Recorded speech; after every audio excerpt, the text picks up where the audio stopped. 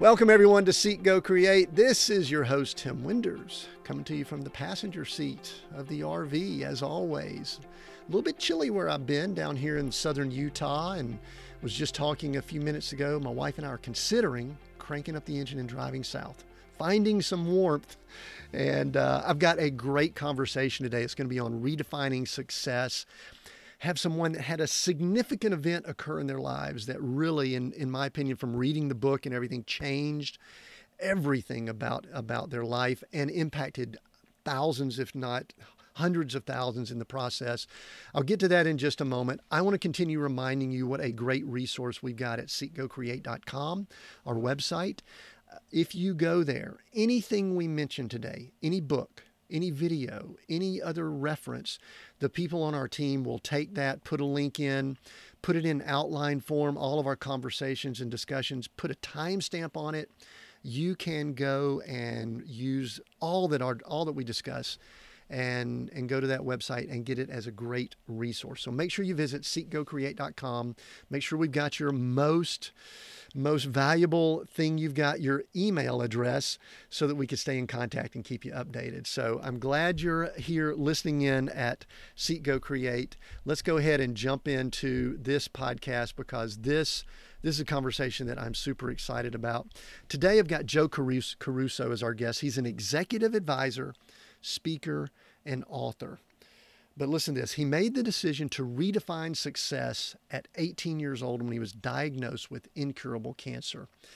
That, listen to this, was 45 years ago, 1978. Today, we're going to discuss how his attitude and actions around that event redefined his life. Joe, welcome to Seek, Go, Create.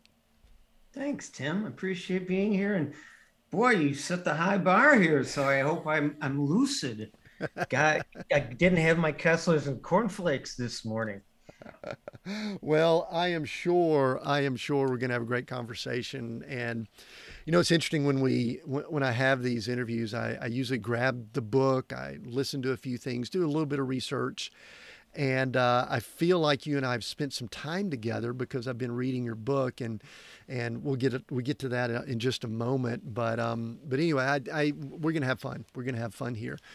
First question though, before we dive in, I gave an abbreviated bio for you, and what I like to do is almost treat this as a conversation, as if we bump into each other somewhere. And if I ask you, Joe, what do you do? Or someone asks you that question, what do you typically tell people? I live my life to the best of my ability to help myself and other people and enjoy it. So I've been studying for 5 hours a day, 5 days a week since diagnosis when I was 18. And just so your listeners and viewers aren't nervous, I lived. So we'll get through this interview fine. I decided to commit to what is the mind capable of. And so when I studied 5 hours a day, 5 days a week, and I've kept my stupid promise, and I just turned 63, I study for myself. And then I bring that knowledge to how does that apply to how a leader can learn about their mind, and how can a leader influence and be a great contextualizer for a collective mind that they lead, to be more effective at that. Leading isn't managing. If you're managing, you're doing two jobs and you're not doing one well. And leading isn't managing. So leading is understanding how people think individually and collectively, getting them to understand through your concise understanding of where you want things to go. I'd like to talk about concision later. Mm-hmm. You've got that down with Seek, Go, Create. That's about as concise as you can freaking get. And that's good. And then have them compelled to want to bring their best mind, creativity, um, and efficacy to their work. Hmm. So that's what I do. Yeah, I love you gave a real short, concise to begin, and then I love that you continued expanding on it. There were a few things that kind of triggered in my mind when I was listening to that, and I want to jump back to one of the first things, and that was you studied for yourself instead of, and this is kind of the contrast. I see a lot of people that are information gatherers, studiers, things like that they are doing it. And I've done this, I think, at times in my own life. I've studied something so that I could teach it, share it, profit from it, whatever. But you pretty boldly said you studied for yourself. Why do you think that's a difference? Give a difference on what that attitude uh, contrast is. Let me contextualize it this way. I hated book reports in school. Why would I do it now for a choice? Yeah, why would you need to do that? Now AI can do it for you, right? Well, what I try to do is learn about myself so I can bring a better self to the game. Um, that's what a professional does. I don't want to read other people's work. I'm not an aggregator. I'm Mm. a writer. I don't read self-help books because I don't want any of that stuff appearing in one of my books accidentally to be then called, someone who just crips other people's stuff. No, that's a good game for some people. It doesn't pay very well for the most part, and I don't want to take a pay cut, Tim. You're doing pretty well up there on your island in Michigan, huh? Yeah, pretty well. So Not as you're well as the deer that eat all the foliage, but yeah. I'm in an RV in southern Utah, and you're on an island up in Michigan. I'm not sure who's in a different or better position, but we obviously are both a little bit different than the masses. It seems like.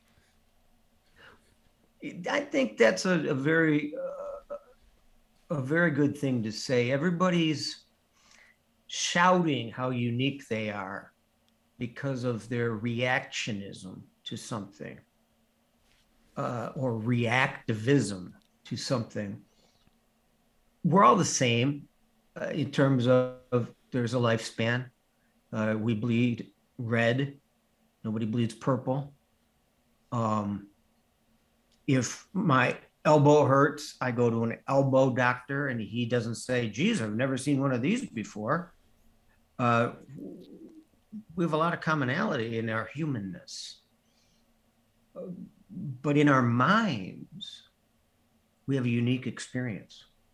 You're the only person that when you look at through your eyes, you don't see the color. All the rest of us see the color of your eyes.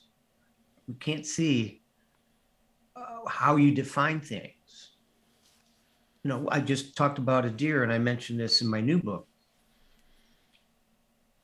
A deer to a hunter is meat or prey. A deer to a gardener, like my wife, is an expensive pest. And if you live in Michigan and you drive at night, a deer is the most dangerous animal you will encounter. More people die driving cars, hitting deer, than being eaten by coyotes. So it's still a deer in and of itself. But your life experience creates how you define everything in the world. You're in an RV and you had millions of dollars worth of real estate value and decided, for whatever reason, it's nobody's business but yours, to say, I wasn't living probably, I don't want to go back there. I don't want to do that. So you went the RV route, which is one of the many routes you could have gone. And it's working for you. And people that don't do that don't get it. I live in Italy for 6 weeks a year. People go, How can you be gone that long? Be where you are. Yeah. Be where you are and be who you are. Know who you are and where you are. We enter each age of life as a novice. Your beard wasn't always tinted with that nice salt and pepper color, but it is now. And that's what seek, go, and create. You first have to seek out, who am I today? What are my options today? Am I going to do my task list from yesterday? Is that my goal? Or is my goal to find out who I am today and see what else I'm capable of? Those are questions we have to ask constantly. And most people don't want to look inside because it's the scariest place they'll ever see. Sure. Joe, one thing I'd love to do, because I think there's so much value that you can bring to someone listening in that's asking those questions and needing to ask those questions. But I do want to go back to 1978. Was that the year? Did I read that? Do I remember that correctly? You were in college and incurable cancer. I don't even know if I'm not belittling it. I don't know if I want to go into the details of the medical situation, but Yeah, let me share that. share that quickly because there's some questions I've got that you just brought up that I want to go back to where you were at that time, and then I Okay. want to tell you what was nagging at me the whole time I was reading the book. I So can't go ahead. wait. Okay. All right. So for your audience that hasn't read, Thank you. that's you're referring to The Power of Losing Control, my Yes. last book, which is a bestseller in 6 or 7 languages. He unashamedly proclaims, because when I wrote it, I didn't think anybody was going to read it. I didn't even know if there was going to be a book. It's sitting right here, typing. 1978, 4 scholarships. I could do an Iron Cross on the rings. I was in great physical condition. My left testicle swelled up, end up in a hospital. They take the testicle. And so, as my pen says, I'm a uniballer. Um, I looked at that one day and I just went, "Oh, that's real. That's God. You got a great sense of humor." So This is you've got a branded. You've been branded. Is that what the? apparently without my permission. Uh, so I end up 4 surgeries, 5 surgeries later, experimental chemotherapy. They said, if you don't die from the cancer, we're going to kill you, because that's how we learn. And they almost did. It was close for a couple years, but I was told, just plan on dying. And then I asked myself, well, why live if you're going to die? I said, oh, I want to know. I want to know potential. I'm going to miss what other people find. Well, I assumed other people found it. They don't. Not most of the time. They don't know how to look. They don't know what questions to ask. And they don't want to see, or seek, to use a word that somehow is in my head right now. And I end up cured, and I end up keeping my promise to study 5 hours a day, 5 days a week. And didn't know I'd write a book that would become a bestseller, best-selling audiobook, award-winning audiobook as well. I didn't know I would end up touching millions and millions of lives. I didn't know I'd save lives. I didn't know that people that were considering suicide would send me notes or call me, or I didn't have any of this in mind. I didn't know people would pay me tens of thousands of dollars to speak to 10,000 people at a time. Never crossed my mind. I just wanted to write down what I'd been studying. And for me, just to be more concise, there's that word again. because when you write things, you're forced to put them into the cages of words that contain the idea. You're not, when we think it's not linear, we think it's linear. It's not. So that's where I was in 78. And that's what got me here to this today. So I can't wait to hear what was lingering in your mind or niggling at your mind while you were reading that. So here's my thinking, and this falls under the hypothetical questions that probably have no answer, but they're fun to think about and meditate on. And that is, in 1978, there was obviously what I like to call a catalytic event, an event that occurred in your life that changed the course of your life, I believe. Would you agree with that? I mean, is that sort of 100%? Yeah, because it's part of the story. Part of my story is the downfall in 2008. The businesses we had were gone a few years later, and so it forced some things on me, and I do believe that significant change occurs with most people on the brink of something like that.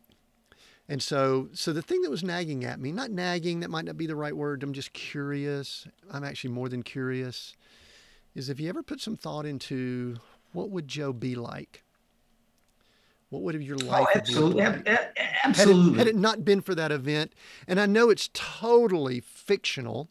However, give me some thoughts, because you've obviously, you're a deep thinker. What have your thoughts been like? Cancer, horrible. Chemotherapy, horrible. Bad stuff. There's nothing good about that except who you are today, which is pretty powerful. Well, they gave me more than twice the dosage that they thought a human could handle, because they had to find out what's the highest level dosage a human can handle.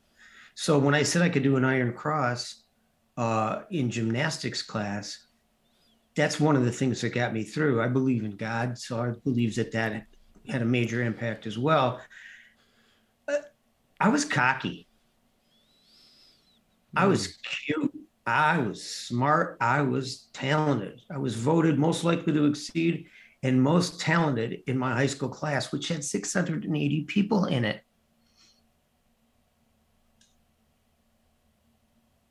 I wasn't arrogant.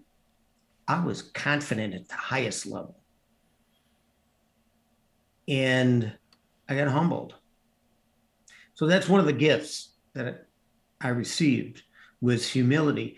And Tim, I'd like to share with you and your audience, we don't pride ourselves to our lessons. We humble ourselves to our lessons.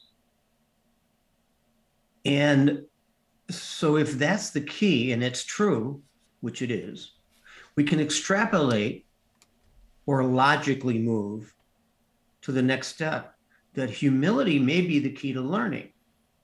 And you got humbled in your business.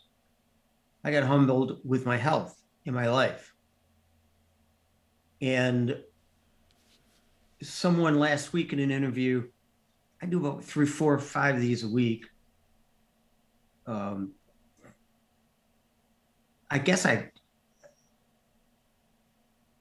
I'm always fascinated by the questions that someone's going to ask me, because the ones that I accept to do never give me too much of a heads up of what they're going to ask me. It's not as much fun, because we want this exchange, and I think that's what people would like to see too. So last week, it was a Thursday, and they said, Joe, does somebody have to have a cataclysmic event to be able to have the kind of transition that you had? It wasn't a shocking question. I've been asked the question many times. But the answer is, and I'll leave out the F word on this, absolutely not. Because Too many people have been so successful and made major changes in their life without a cataclysmic event that odds, just look at the numbers. No, reality has proven no. You have a story to tell. I have a story to tell. Would I be the same person, to get to the end of your question? No, I think I'd be much taller and I wouldn't be going bald for the third damn time. But I am going bald for the third time. This is the last one, by the way, Tim. Third time's a charm. But I wouldn't have learned the level of humility, the hunger and curiosity I always had. Always, since I was a little kid. I was always the one that asked why 17 times until the parent went, shut up, go play with something.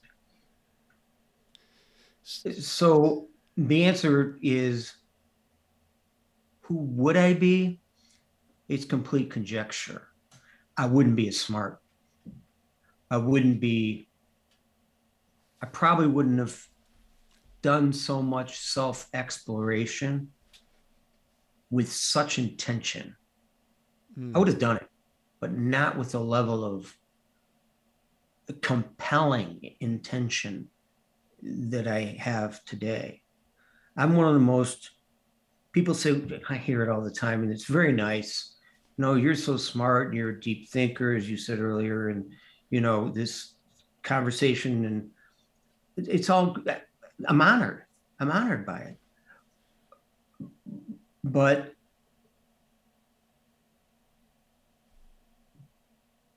I'm a great teacher. I'm a better student. And I want that ratio to stay the same. Never change. But in all likelihood, shouldn't that statement go together? We do have a lot of, I don't even know if we should call them teachers. Let's just look out over the horizon and see what we see out there. We have a lot of speakers. We have a lot of people saying stuff. But do we have great teachers? It's a cacophony. It's a cacophony of advice here in America. There's a highlight that I've got from your book, Power of Losing Control. That if we get to it, and I believe we will, I'm going to ask you later about how it relates to what we see in today's social media world. I'll get to that. This is me baiting you and the audience to say we'll get to that in just a moment, because I think it's going to be powerful to talk about it. You're teasing me. I am, but I've got to ask this first, because you brought up the word humility, and we were having this discussion about significant change in people's lives, and is it from a catalytic or cataclysmic, whatever the word, a big event? Or is it from someone making a decision and deciding to make a change? And to me, that word humility is what makes that distinction. What are your thoughts? That's why I love these conversations. I get to have these, by the way. My clients call once a week for 1 hour a week, and we talk about anything. That's the entire syllabus. And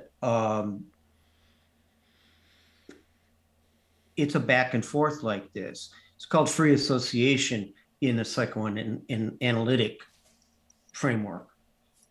So what did I think of when you asked me that question?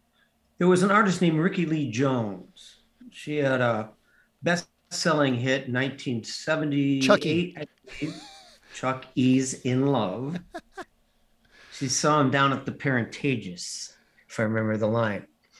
And I do remember the line, because I didn't know what the hell a Parentageous was and had to look it up. A pop song taught me a word. How good is that? And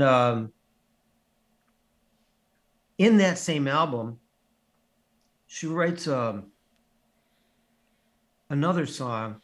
It never made the radio. Album was produced by Phil Ramone, by the way, who also produced The Stranger by Billy Joel. I have more useless information. If you ever need useless information, I'll be your lifeline. So in that line, she writes a song. And she says, "You never know when you're making a memory." It's a throwaway line in the middle of the song.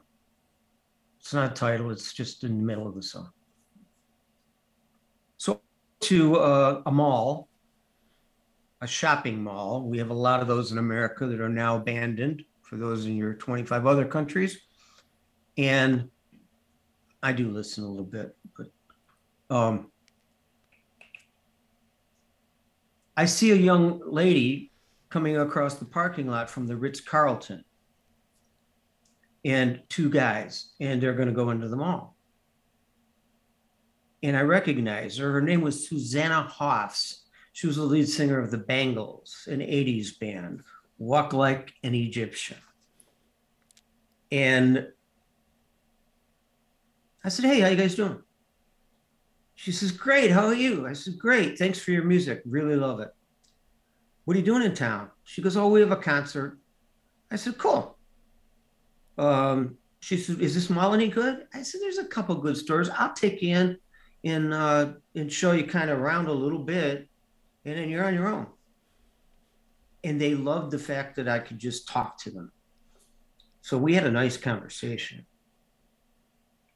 Just as Susanna leaves with her two bandmates, a guy comes up to me, and I'm in the men's underwear department. Okay. I'll go with it. "Hi." He goes, "How are you?" A little more enthusiastically than I would have preferred. And I said, "Great. How are you?" And he says, "Good." He goes, "You played in a band?" I said, "Yes, I'm a recovering musician. My name is Joe." And he laughed. He says, "You played my wedding 20 years ago." Because we started playing weddings I was 15. We couldn't drive. My uncle drove the van, dropped us off, picked us up at the end of the night, and got our equipment. 4 brothers. And I said, "Oh, are you still married?" He said, "Yes." I said, "Good band." And he laughed.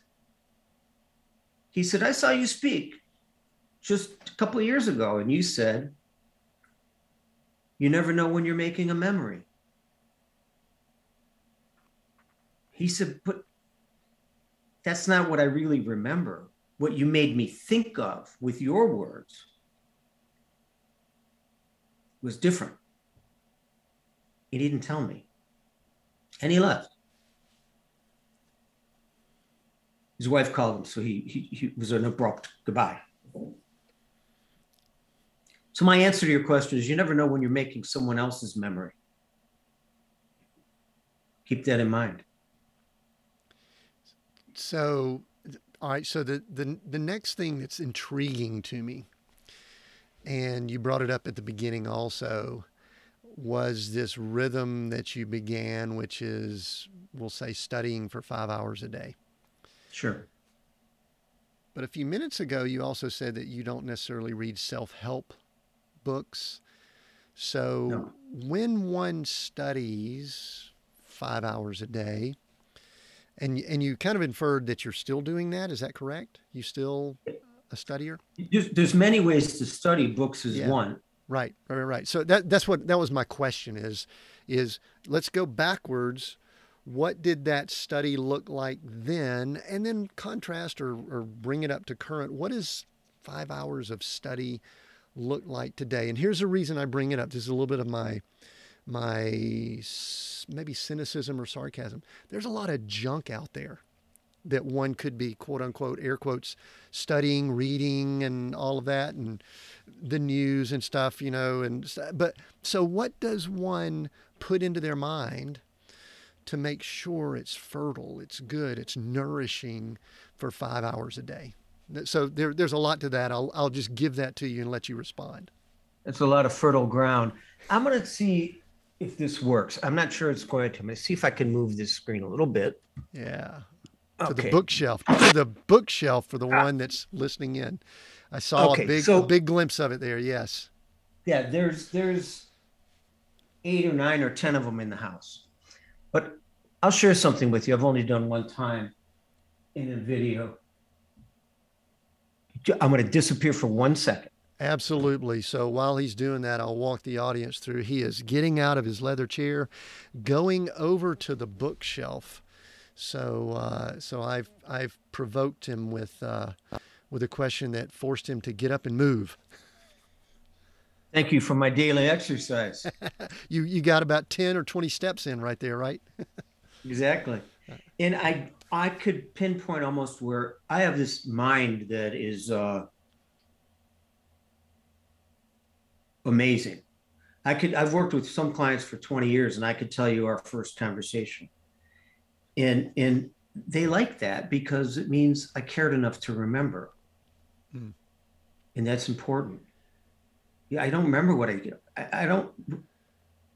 What's the neighbor 3 houses down? I don't live in a neighborhood. It's an island.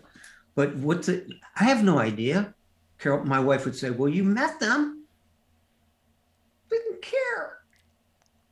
They weren't interesting, I guess. I don't know. But the first book I read and my commitment is in my home. It's called The Story of Philosophy by Will Durant, one of the most famous philosopher and historians in modern times. I have a signed book from him from 1924, collector book. But in this, he goes through from Aristotle to Schopenhauer. He goes through all the great thinkers of the Western world. And I picked this book, which you could tell is a little bit worn, because I wanted to learn not just how to think. I wanted to learn the simple, common, timeless human truths. 5 words. Concision. I wanted to learn not just what one person thinks. Descartes, I think, therefore I am. I wanted to learn how one thought can get expanded and augmented over time as other minds meet the idea. And I learned more about myself in this little book at that point in my life than I'd ever learned. And I got addicted. And I know addiction is a bad word, but if it's a good habit, it's a good habit. If it's a bad habit, it's a bad habit. And studying is a good habit. And I'd rather, look, I love a good party. I love to cook. I love throwing dinner parties. I'm really good. I've cooked with James Beard award-winning chefs in my own home. I'm not kidding. I can cook. I'm pretty good at music. I'm a great student. So the cacophony that's out there needs to have a filter, which is contextual. By what context do you view something? Now, to quote Will Durant, being that we're on the subject, and you started it, is that there's a difference between a cynic and a skeptic.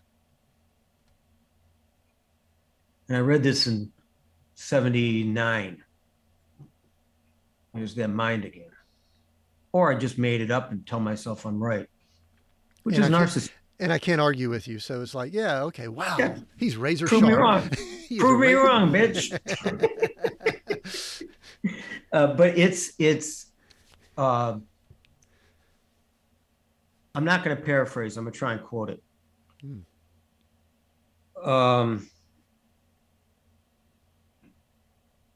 A skeptic is one who considers both sides. A cynic can stand neither the disease nor the cure. Skepticism is healthy. It's an examination. It's a wait. It's let me think.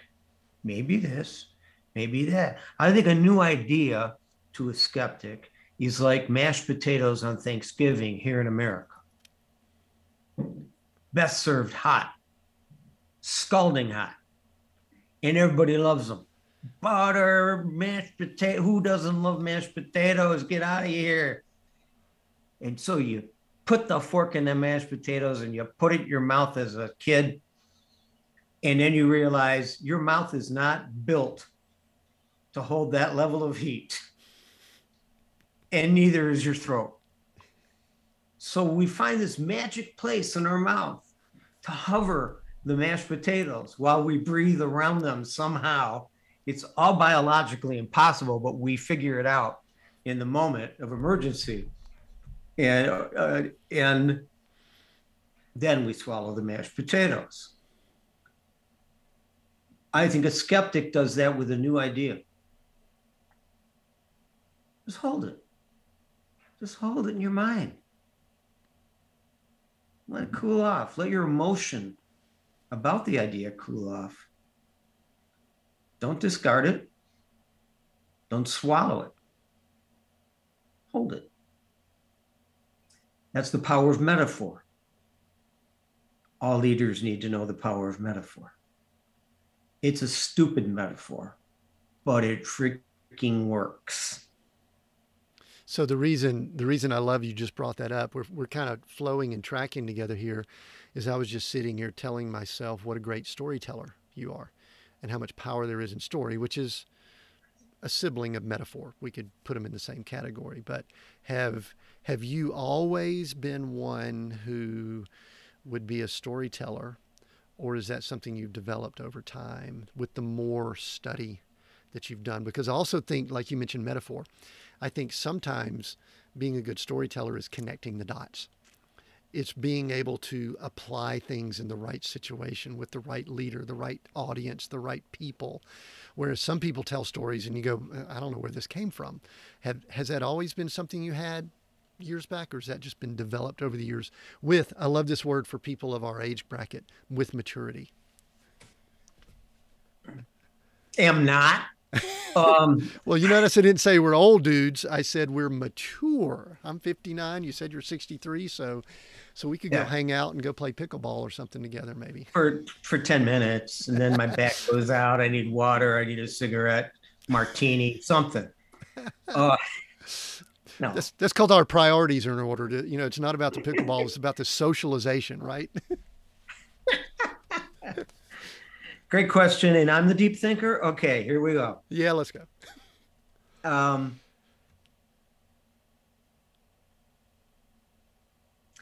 start with the genesis. I'll end with a story. That should be a complete answer. That will be acceptable. We will accept that as an answer. Thank you. I hope I just win the contest. We would go to my mom's family's house, and they'd invite friends over. And my father's name was Mickey. You'll see the story. The last story in the book is about Mickey. It's quite moving. He was my best friend, my mentor, my teacher, great trumpet player, great guy. Worked at Ford Motor Company, blue collar, and then went white collar. Just a good man, but very fortunate because you don't get to pick your parents. And well, metaphorically you can, but not biologically. And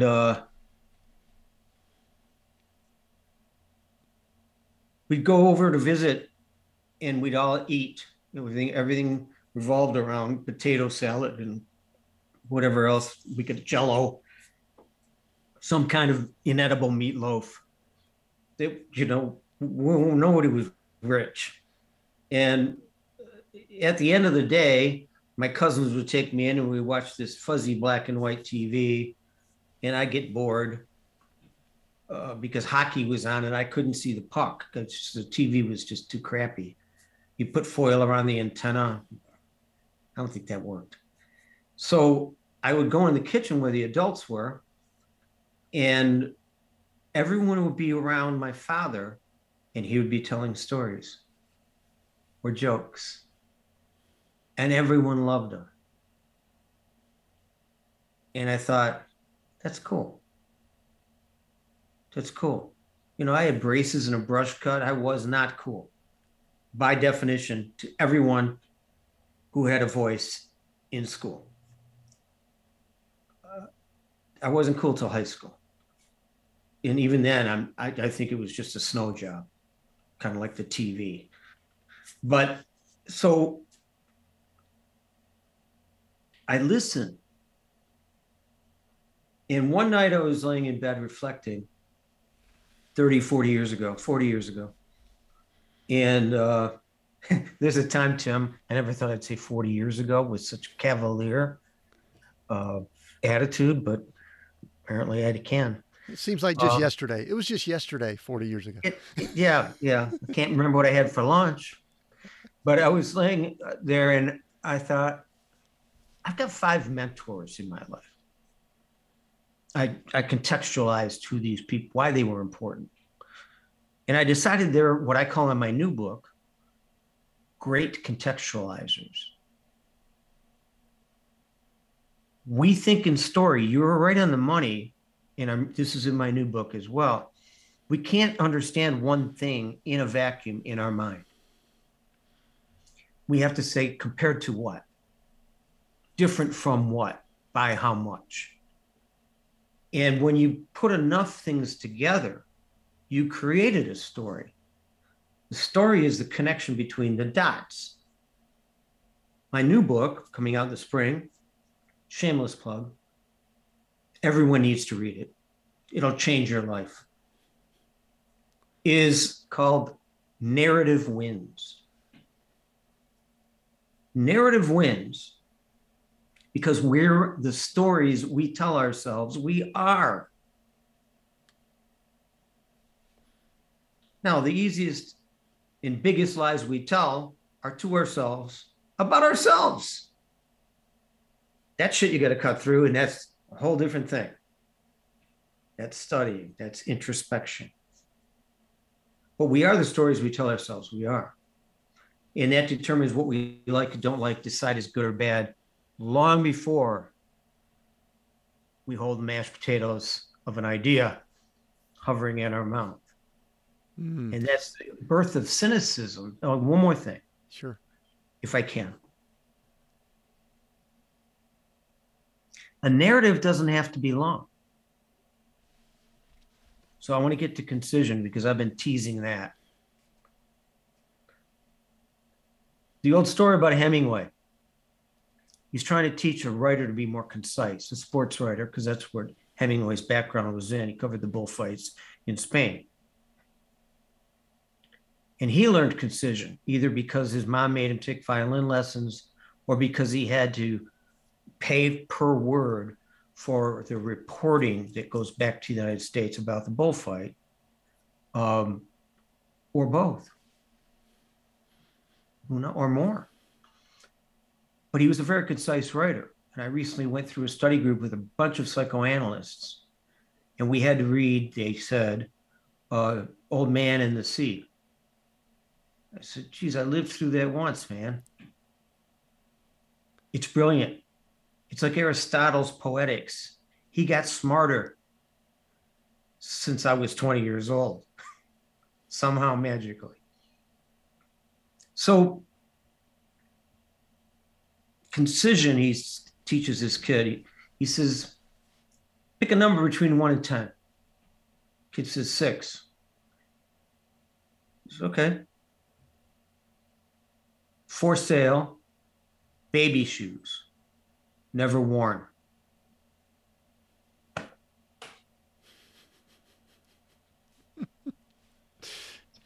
Six words. 6 words. That's a story. Now, it was done later. I was a couple of years ago in Vegas. I go there to eat because my friends are chefs, many of them. You don't have to be a chef to be my friend, by the way. That's just coincidental.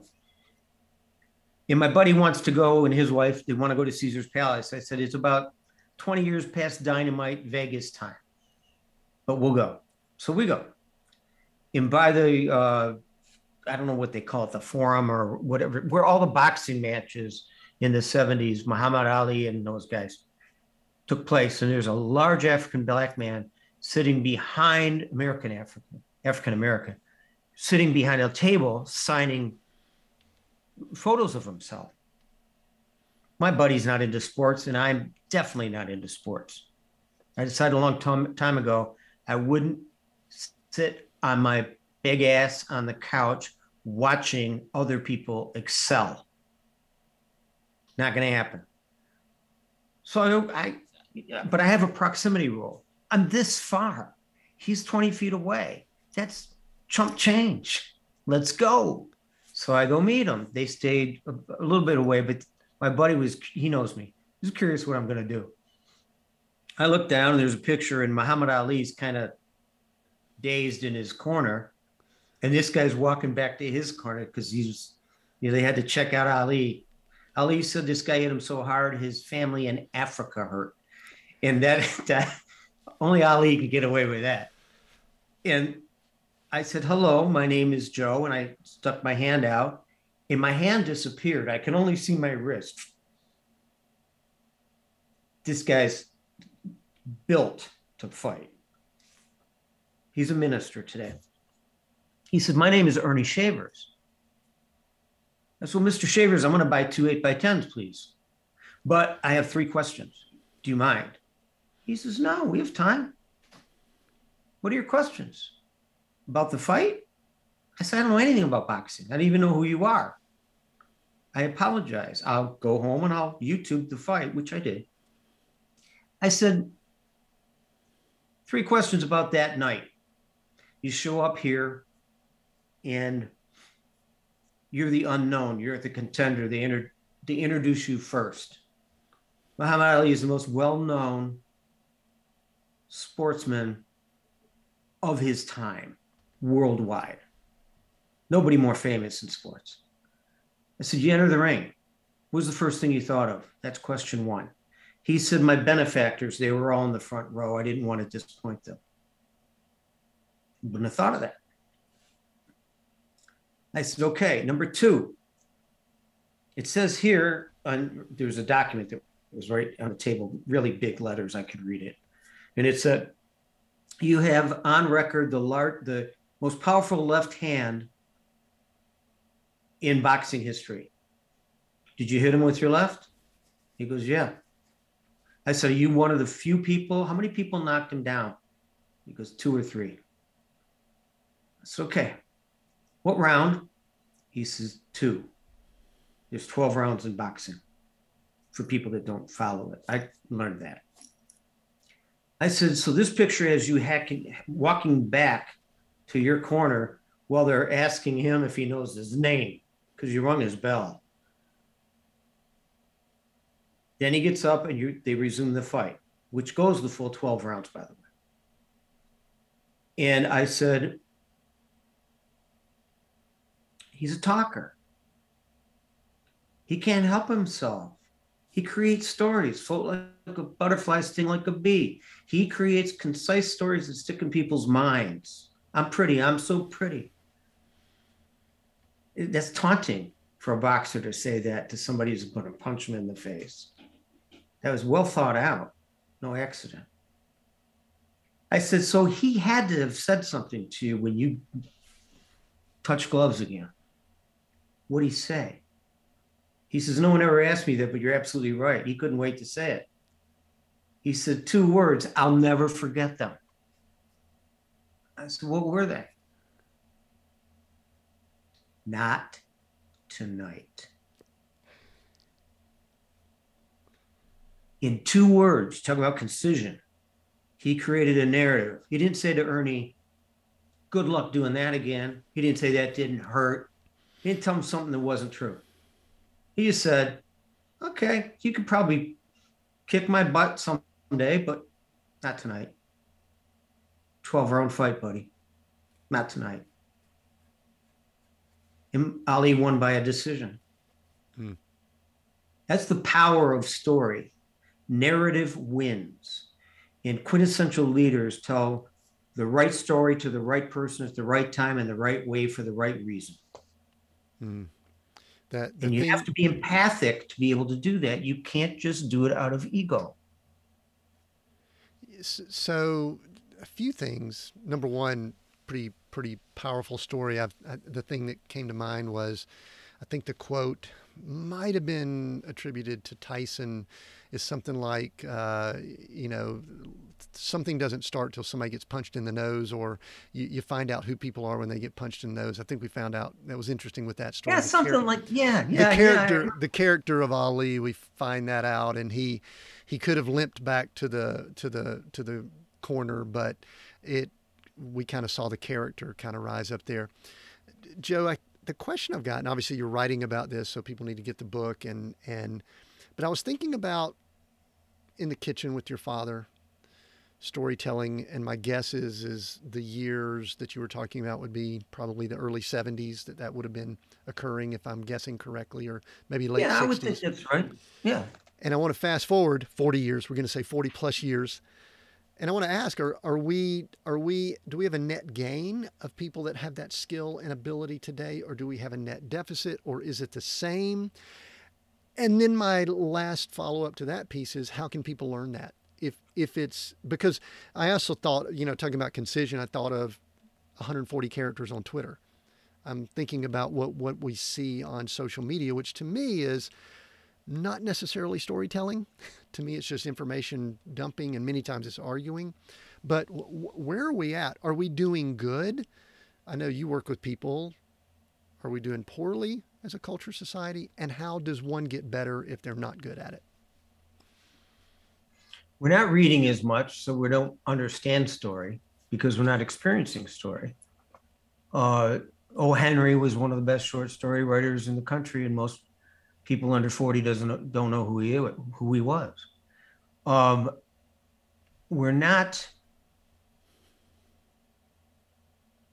giving the why behind the what. I'm trying to put my finger on who said it. I don't think it was Bertrand Russell, but my Rolodex has a glitch in it right now in my head. That's for all the older people out there, that reference. We'll put something down in the notes to explain what a Rolodex is. Yeah, that's probably a good idea. It's something people put a lot of blank cards into to make them look important. Look, I know all these people. It's pre-Facebook. That's all it is. The fastest way to unite an uncommon people is a common hatred. And so we'd rather cast a shadow, which comes from an old black and white movie, by the way. Whatever that term is that they're using now on TikTok, paddywhack, give the dog a bone. That we'd rather show somebody, they call it virtue signaling today, how good we are based on how bad somebody else is. Kids in 7th grade that made fun of me didn't do it because they didn't like me. They did it because they wanted to look cool. And the only way they could look cool was by pointing out something that wasn't cool. Therefore, I'm not. As Descartes, I think, therefore I am. You ain't. So therefore, I could be. And we're stuck in that. So that's the first part of your question. How do we get better at it, I believe, was your second part. Or I just re-remembered that in my mind from some dream I had last night, which is possible. Learning about your mind, if we think in story, which we do, and we are the stories we tell ourselves we are, then the more you learn about your mind, the more you understand how you contextualize things. You see things in the context of a story. I'm a hunter. That's venison. There's a story there, but who's it based on? You. Every story you have is based on you. Every meaning you create, based on you. So the more you learn about yourself, the more you could do that. I'll tell you one more quick story about my dad. We're in a band. We're about to go on the road, first time, extended road trip, rock and roll. early 80s. Elvis Costello, Beatles, that kind of stuff. And my dad was a great trumpet player, I told you. He's quite famous. And he's got his t-shirt on and he's washing dishes after dinner. He says, so you guys are going on the road, huh? Said, yeah, you got your brothers around? Yeah, he said, go get them. So the four of us hang out. We're proud and loud, but we respect this man. And he says, going on the road? My little brother says, yeah, we got our sign. It says Caruso on it. My dad says, oh, really? Caruso? I said, yeah, that's the name of the band. He goes, oh, that's good. He said, that's the name of the band. That's your band. Yeah. And that's your name. Oh, that's smart. My dad says, that's my name, but it's not my name.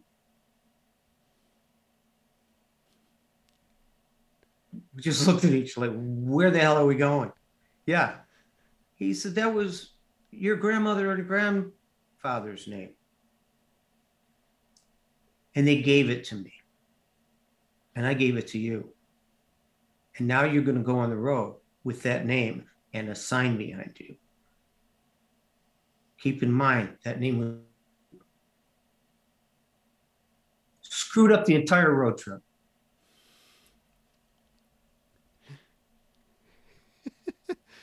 That's storytelling. Yes. That's the great contextualizer at work. So how do we learn to do it? Yeah, how do we learn? Yeah, the leader that's going, you know what, I'm about the facts, I'm about tactics, I'm about strategy. All is effective. That goes back to the manager that you mentioned earlier. They could do this, they could do the techniques and all that, but they can't with the story. Is it just that reading? Is it that study? Is it humility? Is it all of that? It's all of that. I have to understand why I tell myself the stories I tell myself, and I have to know that some of them are true. Not all of them. Well, they're stories. Stories doesn't mean facts. That doesn't say they're facts. No. And sometimes our memories can skew them a little bit. There's a little bit of slight fuzziness, and there's a reason to tell or embellish or emphasize certain aspects of the story over others to contextualize and bring it to the person that you're interacting with, correct? 100%. Apple, early days. Our job, beat out Microsoft, be the platform. And then after Steve Jobs figured it out, he goes, screw Apple. Let them do whatever they're going to do. Let's disrupt something. Change business. Wouldn't have Tesla today if it wasn't for that. That kind of thinking. Stop competing against other people and find out what you do best and do it better than anybody else.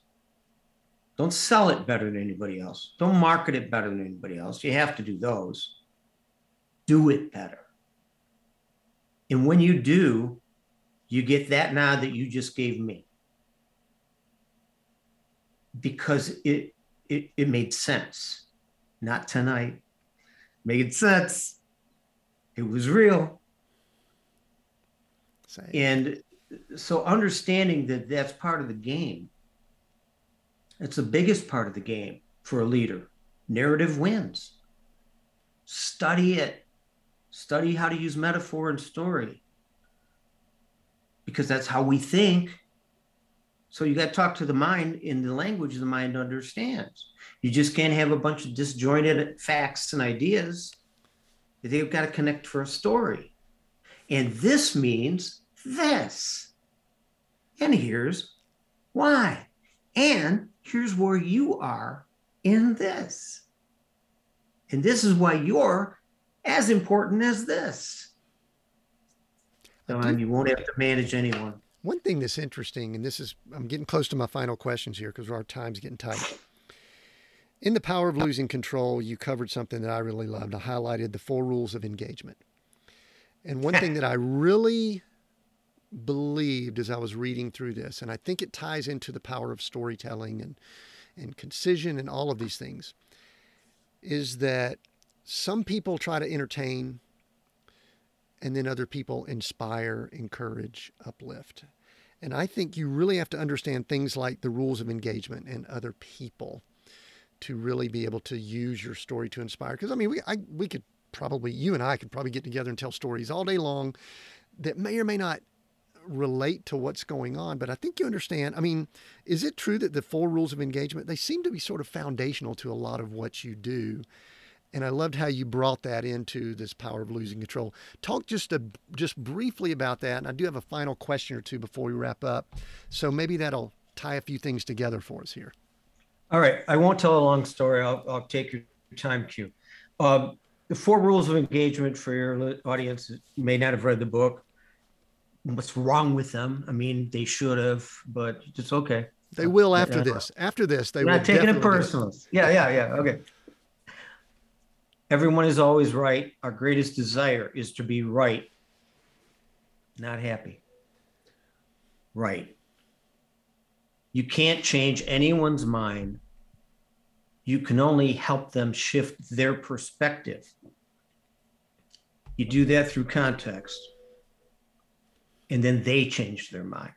If you're trying to change their mind, you skipped rule number 1 and rule number 2. These are sequential. I tested that rule everywhere from China and Asia to the Middle East to Saudi Arabia. Not been to Russia. Not been to South America. But in every other country I've been in, which there's a lot of them, to study the collective mind. And it's true in every language and every culture. It's true in politics today.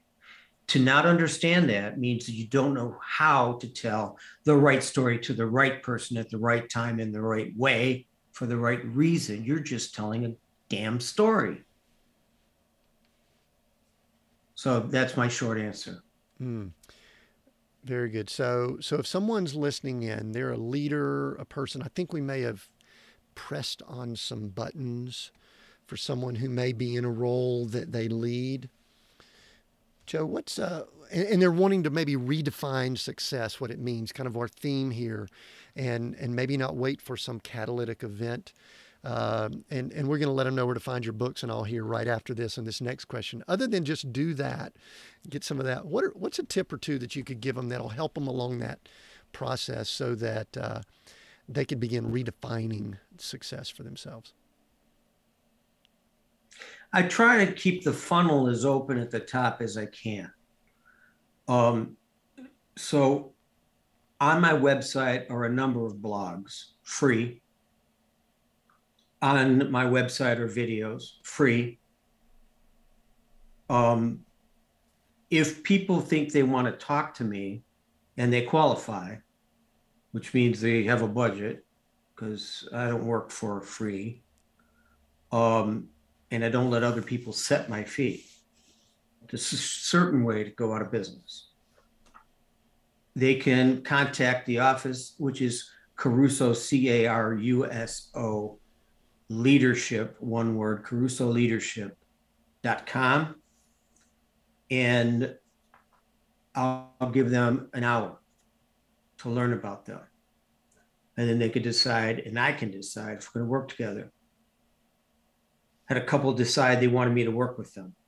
So I met them at a local restaurant. And at the end of the restaurant, conversation was over. Everybody was fun and satiated, and it was time to go. And they didn't know how to end the meeting. And I said, you both passed the audition.